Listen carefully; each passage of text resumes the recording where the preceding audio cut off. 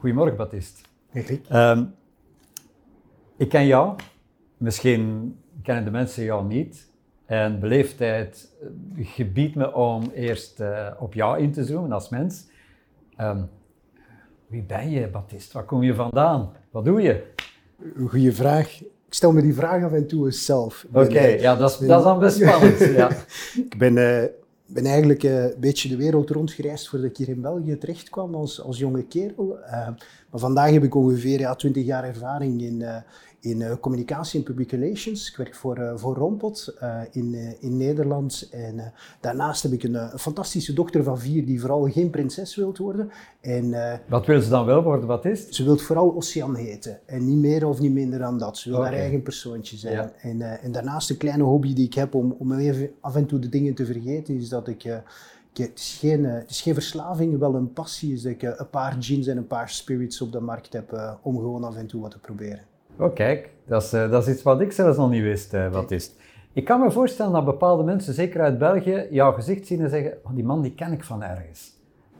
Af en toe noemen ze mij de meest vreemde bedrijf waar ik nooit voor gewerkt heb, maar laten we zeggen dat mijn ervaring zit vooral in de leisure en retail sector. Ik heb onder andere voor Thomas Cook en voor Carrefour gewerkt, maar een paar andere bedrijven ook. Ik denk dat mensen jou kennen als woordvoerder van Carrefour. Als met Carrefour wat gebeurde, de man die in de journaals kwam opduiken, dat is dit gezicht. Ja? Als het positief was. Vandaar kennen mensen jou, denk ik, heel vaak. Als ik nou naar jou kijk, welk van jouw kenmerken zeg je nou, dit is echt een kenmerk van mij, hier ben ik niet echt blij mee dat ik dit kenmerk heb? Goh, weet je, ik geloof heel sterk in de mensen. En, dat is heel snel uitgesproken, maar dat meen ik ook echt, omdat ik geloof dat ieder van ons echt een talent heeft. En ik zie dan ook wanneer ik voor een bedrijf werk of met vrienden of anderen, ik geloof dat een van mijn opdrachten, en dat is nu een zwaar woord, is van niet alleen maar een bedrijfscommunicatie en een public relations daarvan te verbeteren, maar ook de mensen die daar werken in een bedrijf mee te helpen groeien. Omdat ik heel sterk geloof dat de groei van een bedrijf kan je alleen maar maken ook door de groei van mensen. En dat is een deel van mijn taken, denk ik. Zoals ieder, denk ik, binnen een bedrijf van anderen te helpen groeien, zodat ik zelf ook kan groeien. Om het met een woord te zeggen, je verzorgt de narrative van je organisatie niet alleen naar buiten toe, maar die is ook heel belangrijk naar binnen toe. Klopt. Oké. Nu over de narrative van het bedrijf, Roompot. Vertel ik wat is Roompot, wat doet Roompot en waarom is Roompot anders dan de andere binnen het segment waar Roompot zich in bevindt? Roompot is in 1965 ergens in een vaargeul in Zeeland opgericht in de Roompot. En vandaar de naam, daarmee is onmiddellijk die discussie ook... vaargeul die de Roompot heet? Klopt, inderdaad. Okay, ja. En dus het is begonnen als camping. En het heeft zich ongeveer 5 tot 10 jaar geleden volledig heruitgevonden. Het is een bedrijf geweest dat heel sterk op campings zat. Mensen die daar met de sleurhut naartoe kwamen. En het is vandaag de grootste aanbieder van vakantiewoningen in Nederland. De tweede grootste in Europa. En het heeft vooral een beweging meegemaakt de afgelopen jaren. Heel sterk op heel veel mensen aangetrokken. Maar door vooral een kwalitatief product neer te zetten. En vooral die kwaliteit daarvan te verbeteren. Dat wil niet zeggen dat we vandaag als sterk bedrijf ook daarop mogen teren. We geloven heel sterk dat we wat we gedaan hebben, zijn we best trots op en af en toe wat te weinig. Maar we moeten vooral kijken naar waar we morgen naartoe gaan. En dat is een grootste opdracht voor ons nu, want binnen een jaar zijn we misschien niet meer de grootste. Dus op 50 jaar tijd van 1 camping naar in Europa de tweede grootste aanbieder van vakantiewoningen. Dat is bijna een Amazon-verhaal. Het is van heel klein begin. Het is bijna vanuit de garage. En dan een heel bedrijf uitbouwen, wat eigenlijk nog altijd hetzelfde doet, maar dan op een veel hogere schaal, op een veel professionele manier. Het is een bedrijf dat inderdaad gestart is met een plotje grond te verhuren waar je naartoe ging om je caravan op te zetten. En het heeft vandaag 17.000 woningen in zijn portfolio. Een groot deel daarvan is ons eigen bezit, maar andere We gaan ook heel veel partnerships aan met anderen, omdat die markt heel sterk aan het veranderen is. Hè. Wij zijn heel snel veranderd en wij hebben misschien daar het voortouw in genomen, maar anderen volgen heel snel. Dus die markt is ook heel snel aan het veranderen. En dus de typische camping zoals we die kenden van vroeger, die is er stilletjes uit aan het gaan. Zeker in Nederland, komt nu ook in België. En dat zie je meer en meer richting het zuiden ook, dat dit aan het gebeuren is. Waardoor we vandaag aanwezig zijn met meer dan 150 vakantieparken, van Denemarken tot in Spanje. Met de focus op die lijn. Ja. Jullie klanten zijn natuurlijk mensen die de vakantiewoningen gebruiken. Maar ik denk dat jullie ook een tweede type klant hebben. Dat zijn mensen die in de vakantiewoningen investeren. Of zie ik dat verkeerd? We hebben eigenlijk 3 typen klanten. Okay, kijk. Onze eerste klant, maar die noemen we liever een gast. Dat is namelijk meneer, mevrouw, gezin of wie dan ook, die straks bij ons met vakantie komt. En die huurt de woning voor een bepaalde periode. We hebben daarnaast inderdaad een potentiële investeerder. Diegene die namelijk wel wat geld op de rekening heeft staan, zegt van kijk, die bank die geeft mij die 5% rendement niet meer die ik toch wel beoog. Ik koop daardoor een vakantiewoning en daardoor uit die huur haal ik toch wel dat rendement. En dan 3 zijn dan in een markt die zo snel aan het veranderen is en waar je de typische campinguitbaters perfect weten hoe je een park moet onderhouden, maar waar zij helemaal niet weten hoe zij zich in die online wereld moeten begeven, die partners van ons zijn geworden en waar wij eigenlijk het volledige deel van verhuur, marketing en etc. van hen ontzorgen en waardoor zij eigenlijk een partner zijn, maar deels ook een klant, maar ook leverancier. Ja. Dus eigenlijk ben je een soort platformbedrijf wat diverse partijen samenbrengt rond het platform Roompot. Ik hoor het je graag zeggen. Ik zou het vandaag nog niet durven stellen dat we een platform zijn. Potentieel een platformbedrijf. We zijn een potentieel platformbedrijf, maar we zouden, en daar hebben we absoluut geen schrik voor, om bijvoorbeeld ook een platform met een ander op te bouwen. We hebben nu recent een belangrijke samenwerking ook met de touroperator Sunweb aangekondigd. Waarom hebben we die getekend? Niet om Sunweb ergens van vouchers te gaan laten afschrijven door COVID en et cetera, maar wel omdat we geloven dat we een bijzonder complementair aanbod hebben. En als je kijkt binnen ons aanbod, dan bieden we nog geen appartementen in Spanje aan. Of zouden we perfect vliegvakanties kunnen aanbieden aan onze eigen gasten. Maar waarom dan zouden we ook geen partnership kunnen aangaan met een Sonos die muzieksystemen heeft en waar mensen morgen dan wel zeggen van ik ontdek iets fantastisch bij ons in een woning of een zetel en ik neem die achteraf mee. Of ik bestel die en die staat bij mij thuis. Dus het platform kan heel breed gaan. En daarom hoeven we niet het centrum te zijn van het verhaal. Misschien wel in de beleving, maar dan kunnen we met anderen daarin samen. Oké, ik kom daar straks even op terug op ecosystemen. Ik wil nu eerst even op iets anders inzoomen. Je weet dat ik, als ik een keynote geef, altijd bedrijven confronteer met, vind ik, de belangrijkste, maar ook de moeilijkste vraag ooit. Wat zou je klanten missen als je er niet meer zou zijn? Hè? Je weet dat verteld, je weet dat ik die vraag ook bij Roompot heb geponeerd. Laten we even, ik vind het mooi hoor, dat je zegt wij hebben geen klanten, dat zijn de gasten, dat vind ik mooi. Wat zouden de gasten missen als Roompot er niet meer zou zijn? Ik denk dat je vandaag zouden ze een product missen waar ze van zouden zeggen het zit goed in elkaar. Zijn we daarmee gelukkig? Nee. Zoals ik vertelde, we hebben... Dus je hebt nog ambities? We hebben bijzondere ambities in die zin dat we hebben nu de afgelopen 5 à 10 jaar aan die hardware gewerkt. En die hardware dat was absoluut nodig om dit te doen, om ook die voorsprong te nemen op de rest van de markt. Anderzijds, ik hoop vooral wanneer onze gasten terug naar huis gaan en het familie of vrienden vragen hoe is je op vakantie geweest, dat ze niet zeggen we hebben een leuk huisje gehad. Ik hoop vooral dat ze teruggaan en zeggen we hebben een fantastische vakantie gehad. En die vakantie is veel meer dan dat huisje. En dat draait rond beleving, gastvrijheid, wat je ziet, wat je ontdekt, waar je geïnspireerd wordt. En daar moeten we nu vooral aan werken. En dat is nu onze opdracht. De hele beleving gedurende de periode dat ze in dat huisje verblijven, maar dat veel meer is dan dat huisje. Van het moment dat ze denken om namelijk misschien met vakantie te gaan, tot namelijk de volgende moment waar ze denken om terug met vakantie te gaan. En in die periode, wat best lang kan zijn, dus veel langer dan bijvoorbeeld de supermarkt waar je boodschappen gaat doen. En in die periode moeten wij namelijk aanwezig zijn met mensen, onze gasten daarbij betrekken en vooral uitblinken op vlak van gastvrijheid. En ik denk, ook vooral door naar onszelf te kijken, dat niemand in de sector vandaag, zelfs in de reissector vandaag, uitblinkt in gastvrijheid, in gemeende gastvrijheid.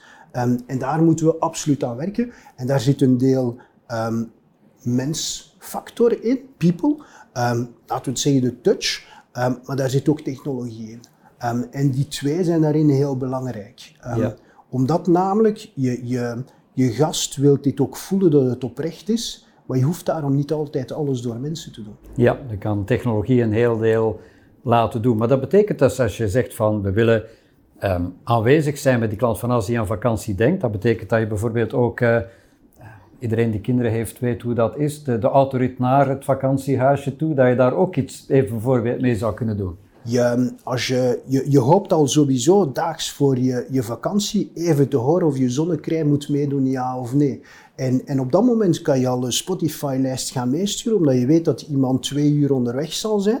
En als je dit dan naar iemand kan sturen en dat je weet wanneer dat hij leest. Ik word nu meteen heel blij van dat soort ideeën. Ja, kijk. Ja, maar kijk, als je weet wanneer die Spotify-lijst zou opgestart worden, dan weet je ook perfect wanneer een gast ongeveer zou aankomen. En daarop kan je je eigen technologie gaan aanpassen, maar ook je mensen. En vandaag waar we voor zorgen is dat we cleaning verzorgen. Dus de woningen zijn proper tegen een bepaald uur, omdat we iedereen verwachten om 15 uur. Maar als je maar om 15 uur verwacht wordt of vertrekt van bij jou thuis en 2 uur onderweg bent, dan zouden we perfect mensen kunnen inzetten en onze collega's kunnen inzetten om dat werk later te doen en iets anders te laten doen op andere momenten.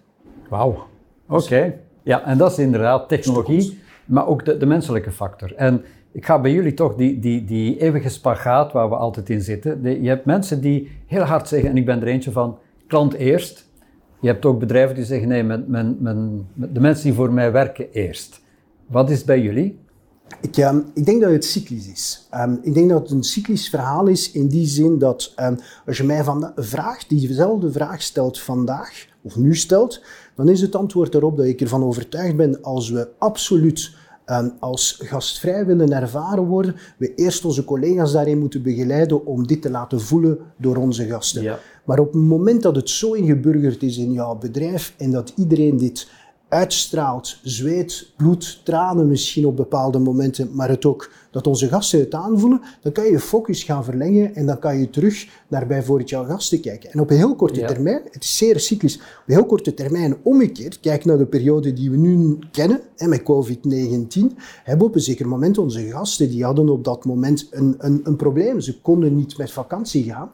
En dan kan je 2 dingen doen. Ofwel denk je dan aan jouw eigen personeel, ofwel denk je aan jouw gasten. Ik denk dat op dat moment jouw focus op jouw gasten moet liggen. En personeel is daar heel snel in meegegaan, omdat ze ook weten dat we op andere momenten terugkeren naar hen en dat we hen zullen meebegeleiden in dit verhaal, om dan terug te komen naar de gast. Dus het is cyclisch, denk ik. Eigenlijk zeg het is een en verhaal, maar het is ook cyclisch. Het is een en verhaal, maar ik denk dat je de grootste fout zou maken door namelijk te zeggen, ik hou beide paarden wedden, want dan ga je beiden maar half doen.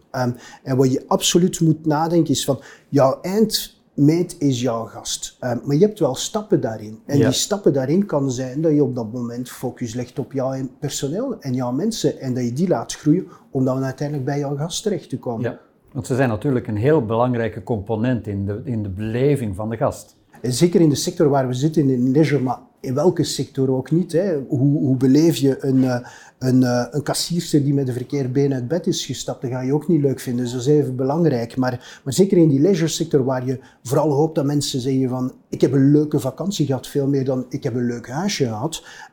Daar speelt de menselijke factor is daarin heel belangrijk.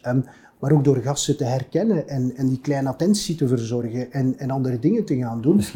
Misschien kan je stages beginnen te organiseren voor mensen die in de banksector werken of in de verzekeringssector werken, om te leren hoe je omgaat met klanten. Ik denk dat je nergens meer met een klant geconfronteerd wordt, 1 op 1, en oplossingen moet bieden at the spot dan in jullie segment. Ik denk dat als je gasten of klanten begint te zien als cijfers, dat je dan verkeerd bent. En ik denk dat daar een bank al een nadeel heeft, is dat ze tellen in functie van bankrekeningnummers. Ja. Toen ik voor de touroperator Thomas Cook werkte, ik kwam binnen, sprak men over een woord, PAX. Ik wist helemaal niet waarvoor het stond, maar we waren passengers, komt uit de airline-wereld. Maar als je mensen als PAX begint te zien, dan ben je wel echt verkeerd bezig. En we hebben daardoor... Dan vergeet je dat het mensen zijn. Dan vergeet je dat het mensen zijn. En dat het niet meneer en mevrouw zijn die namelijk het hele jaar gespaard hebben om met vakantie te kunnen gaan. En die daar hopen, die toch een enorm verwachtingspatroon hebben. Dus, Fijn. Je maakte er net zelf al het bruggetje. Je hebt het woord uitgesproken, COVID-19. Ja? Je zit in de leisure sector, dus ik ga ervan uit dat jullie zwaar geraakt zijn door COVID-19.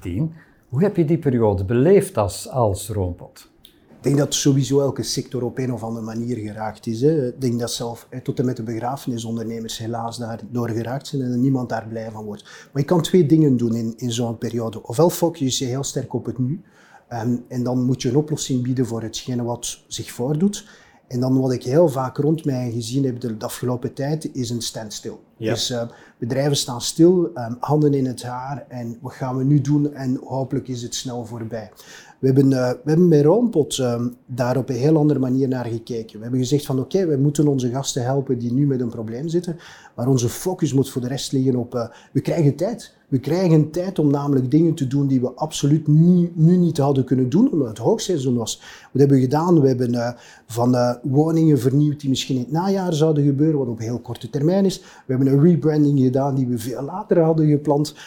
We hebben namelijk parken overgenomen. Is dat de beste periode waar media ons vroeg van, ben je nu parken aan het overnemen terwijl ze gesloten waren? Ja, maar overmorgen gaan mensen wel op reis. En binnen 6 jaar gaan mensen nog dichterbij op reis gaan. Dus als de opportuniteit zich nu voordoet, doe het. En doe het niet binnen 6 jaar, want dan zit je in een andere situatie. Dus we hebben vooral naar de toekomst gekeken. En dat heeft ons geholpen, denk ik. Dus je hebt van het moment gebruik gemaakt dat alle vliegtuigen aan grond staan, hè, letterlijk, om net dan je vliegtuig te verbouwen, letterlijk. Hè. Je bent aan de constructie van Roompot bezig geweest, aan de reconstructie van Roompot en het eigenlijk future-proof aan het maken geweest.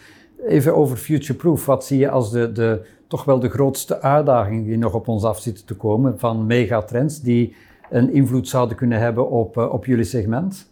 En hoe wapen je daartegen? Ik denk, mijn vorige ervaring was in supermarktland. Hè, en daar in supermarktland, cijfers zijn daarin heel belangrijk. Daarmee bedoel ik sowieso data, big data en AI die erop loslaat. Roompot zit in een sector waar Roompot al heel ver staat ten opzichte van de rest van de sector, maar waar ten opzichte van airlines, supermarkten en andere nergens nog staat of nog niet zo ver staat. Mm-hmm. En ik denk dat zonder jouw gast als een cijfer te zien, maar wel data in te zetten om jouw gast nog beter te kunnen dienen en daar nog meer beleving in te kunnen stoppen, dat dit een van de grootste uitdagingen zijn met 1 doel. En dat is ons absoluut doel, is als we er nu in slagen in de komende 10 jaar van ervoor te zorgen dat elk jaar 10% meer van onze gasten tevreden zijn geweest van de vakantie. Veel meer dan dat, eigenlijk een fantastische vakantie hebben gehad en ambassadeur geworden zijn. En daardoor ook terugkomen bij ons. Dan gaan we zeggen binnen 10 jaar, we hebben dat in 2020 goed gedaan. En we hebben het goed aangepakt. Tegen dan moeten we alweer bezig zijn met het volgende. Ja. Maar daar denk ik dat het een van de grootste uitdagingen is van de sector. Omdat het ook het is bijzonder broos als sector, omdat je hoeft maar een partij te hebben die best wat geld heeft. Denk maar aan de partijen die heel sterk zijn in data, een Uber, een andere, die de markt ziet als pure units met woningen. Je laat er data op los en dan neem je een enorme voorsprong ten opzichte van diegenen die al perfect weten hoe je een park moet gaan uitbaten. En daar moeten we ons tegen wapenen. En dat probeer je both te doen. Je probeert beide te doen. Dan zeg je, oké, wij weten heel goed wat hospitality is en hoe je zo'n park moet uitbaten en hoe je zo'n customer experience moet neerzetten. Of we weten daar nu al veel van, maar we moeten daar nog veel beter in worden. Maar anderzijds kun je ook niet anders dan meegaan in big data, artificiële intelligentie en een stuk autonomisering, een stuk robotisering van een stuk van je aanbod. Want anders word je of links of rechts voorbij gegaan. Zeker, hè. Als je kijkt binnen een aanbod van 17.000 woningen, daar zitten comfortabele woningen in die je huurt voor een kleine €100 voor een paar dagen, tot en met namelijk een paar €1000 voor een paar dagen. Als je dit allemaal loslaat, 17.000 woningen op jouw gasten, op 3 miljoen gasten, ja, dan is dat een zee die op jou afkomt, maar ook een zee waar ze niet weten waarin in te zwemmen. Dus het is onze taak van daar namelijk voor te zorgen dat we namelijk een aanbod hebben dat past bij hun verwachting, maar dat we die ook kunnen aanreiken. Maar dat we die data ook meenemen in de volledige beleving van onze gasten. Ja. En die is belangrijk. Dus het is... Ik denk niet dat we het eerste bedrijf zijn die de woorden gebruiken, maar voor ons, zoals je zegt, die gastvrijheid en die data, dus en robotisering, belangrijk. 2 woorden die wij daarvoor gebruiken is high-tech en high-touch. En die touch zit vooral in die gastvrijheid en die technologie zit vooral in die data, AI en dan robotisering. Ja, maar je blijft inzetten om die gastbeleving zo goed mogelijk te maken en van die gasten eigenlijk een stukje infrastructuur te maken, een stukje sales en marketingafdeling, dat is wat je net gezegd hebt. Onze gasten zijn de beste marketeers die we ons kunnen indenken, want zij zijn het die andere gasten aanzetten om naar ons park te komen. Veel meer dan, om het even wat je zelf over jezelf zegt, men gaat elkaar meer geloven dan dat men jou gelooft. Ja. Ik hoor het je heel graag zeggen, in die zin dat we hebben de afgelopen 10 jaar, zoals ik zei, heel hard ingezet op die hardware, op de kwaliteit van ons product. En we zijn daar eigenlijk, in de afgelopen 10 jaar hebben we ook niks geïnvesteerd in branding. In die zin, ja, het logo was niet fantastisch, laten we eerlijk zijn. We hebben niks gedaan op vlak van branding in 10 jaar, maar we zijn wel uitgegroeid tot de grootste in de markt. En waarschijnlijk ook de meest gegeerde op een zeker moment. En dus, maar we mogen daar niet bij stilstaan. Nu moeten we de volgende stap zetten en daar zijn we nu mee bezig en dat is belangrijk. Ja, heel boeiend. Ja. Ja. Een andere stap, en je hebt hem al aangeraakt en ik zei van we komen er straks op terug, dat is inderdaad dat idee van, ja, het is een modewoord geworden, maar ik denk dat het een heel belangrijk woord is, ecosystemen, het opzetten van ecosystemen. Het besef van, ik kan niet alles alleen doen en ik moet, als ik een volledige beleving wil geven van mijn gast, dan moet ik verder denken dan die huisjes en dan moet ik partnerships aangaan. Maar het gaat verder dan partnerships, het is echt creëren van een ecosysteem. Wat zie je, hoe staat Roompot daar tegenover? Wat zie je als de grote opportuniteiten, de grote challenges daarin ook? Hè? Je sprak over partnership met een Sonos, maar dat gaat verder dan een partnership. Hoe zie je dat evolueren? Ik denk, je kan 2 dingen, en de toekomst zal het uitwijzen. Ofwel worden we ergens een punt, een centraal punt binnen een platform, wat de naam ook mag zijn, waar we binnen dat ecosysteem voor die beleving zorgen, maar waar gasten op totaal andere manieren binnenkomen, maar dus ook op totaal andere manieren naar buiten gaan, met ook een andere beleving, niet alleen maar dat vakantiegevoel. En dat is daarin een heel belangrijke. Omgekeerd kunnen we deel uitmaken van een totaal andere journey. Waarom zou je, ben nu heel wild weg aan het denken, maar waarom zou je bijvoorbeeld in plaats van naar een toonzaal van IKEA te gaan of van een ander meubelbedrijf, daar in een toonzaal in een zetel gedurende 5 minuten zitten, terwijl je perfecte weekend de zetel uit bed en de tafel zou kunnen beleven. Ga maar wild in die ideeën. Sommige dingen zullen waarschijnlijk wel werkelijkheid worden en omgekeerd dan weer niet. En daar moeten we gewoon testen in doen en moeten we kijken wat werkt en niet werkt. Eigenlijk wil je goesting creëren dat mensen zeggen op het einde van dat weekend of die week van ik neem het gewoon mee. Wat je hoopt is dat mensen een beleving meenemen en misschien ook wel ergens iets anders en daardoor ook terugkomen of iemand anders terugsturen. Ja, dus met partners in dat ecosysteem telkens nadenken van wat breng ik in en wat verwacht ik van de partner. En dat is niet enkel centen, denk ik. Het gaat niet alleen over centen, het gaat ook niet over wie brengt wat in. Ik denk dat iedereen wat moet inbrengen en iedereen met wat moet uitkomen. En voor de ene zal het beleving zijn, voor de andere zal het data zijn, voor de andere zal het sales zijn. En je hoeft ook niet in één ecosysteem te zitten, denk ik. Je zou perfect kunnen samenwerken, zoals ik vertel, met een interieurbedrijf of een meubelzaak, maar je zou even goed op een ander moment in een totaal ander ecosysteem kunnen zitten waar je met een fietsenbedrijf zoals een Gazelle, om maar een Nederlands bedrijf te noemen, daar fietsen en die volledige fietstochten zou kunnen laten beleven en in dat ecosysteem zou kunnen zitten. Dus het is een mix van heel veel, maar we geloven er heel sterk in. Oké, mooi. Je had het al over de integratie van data, de uitdagingen naar de toekomst toe, het belang van dat je mensen weten hoe ze heel gastvrij kunnen zijn en die gastvrijheid echt kunnen laten beleven door die klant, vraagt wel een heel ander type leiderschap, denk ik, dan het leiderschap zoals we dat lang gekend hebben. Hoe kijk jij daarnaar, naar het leiderschap van de toekomst? Ik geloof heel sterk, zoals ik daarnet helemaal in het begin zei, is van dat ik vooral hoop dat mensen in mij zien dat ik mensen laat groeien. Ik heb geen waarheid in pacht. Hetgene wat ik misschien wel kan, is ergens als spons absorberen, verwerken, vertalen en terug uitspuwen. Maar die informatie en die belevingen en die ideeën komen van ook heel veel mensen rondom mij. En alle collega's. Dus een leiderschap moet daarin zijn, en daar werken we heel sterk aan binnen Roompot, is dat het van waar onze gasten zitten, zijn onze parken, onze collega's daar naar boven komt, in plaats van totaal van boven naar beneden gaan dicteren. En ik zie die beweging in best wat bedrijven al gebeuren. Tot men plots met leadership cursussen begint en dat je weet hoe lang dat die trajecten duren om maar te proberen van het op een andere manier te doen. Mm-hmm. Ik denk dat het intrinsiek in iemand moet zitten en dat je er rats van overtuigd moet zijn om het te doen, en dan gaat het op een natuurlijke manier gebeuren. In plaats van er hele grote modellen en theorieën aan te hangen, en waar je weet dat het finale op het einde van het verhaal zal dan een evaluatiegesprek dan ergens een eenmansgesprek worden, waarbij dat we wel je positieve en negatieve punten gaan noteren. Je gelooft veel meer in dat organische. Het organische is namelijk, weet je, als ik teammeetings in een breder kader bij Carrefour hield met een vrij breed team, ik heb die vergadering quasi nooit voorgezeten. Laat de mensen het maar doen, laten ze zijn eigen inbreng doen. En ik had elke week een andere meeting. En dat is het mooie. Maar dat is best spannend ook. Tuurlijk. Ja. Tuurlijk. En best spannend ook omdat je niet altijd weet wat er gaat gebeuren. Gelukkig. Ja. En dat maakt een mooi bruggetje naar. Je weet, ik moet er altijd toch iets over zeggen. Ik ben begeisterd door die nieuwe KPI, net nieuwsgierigheidsscore, de net curiosity score in organisaties.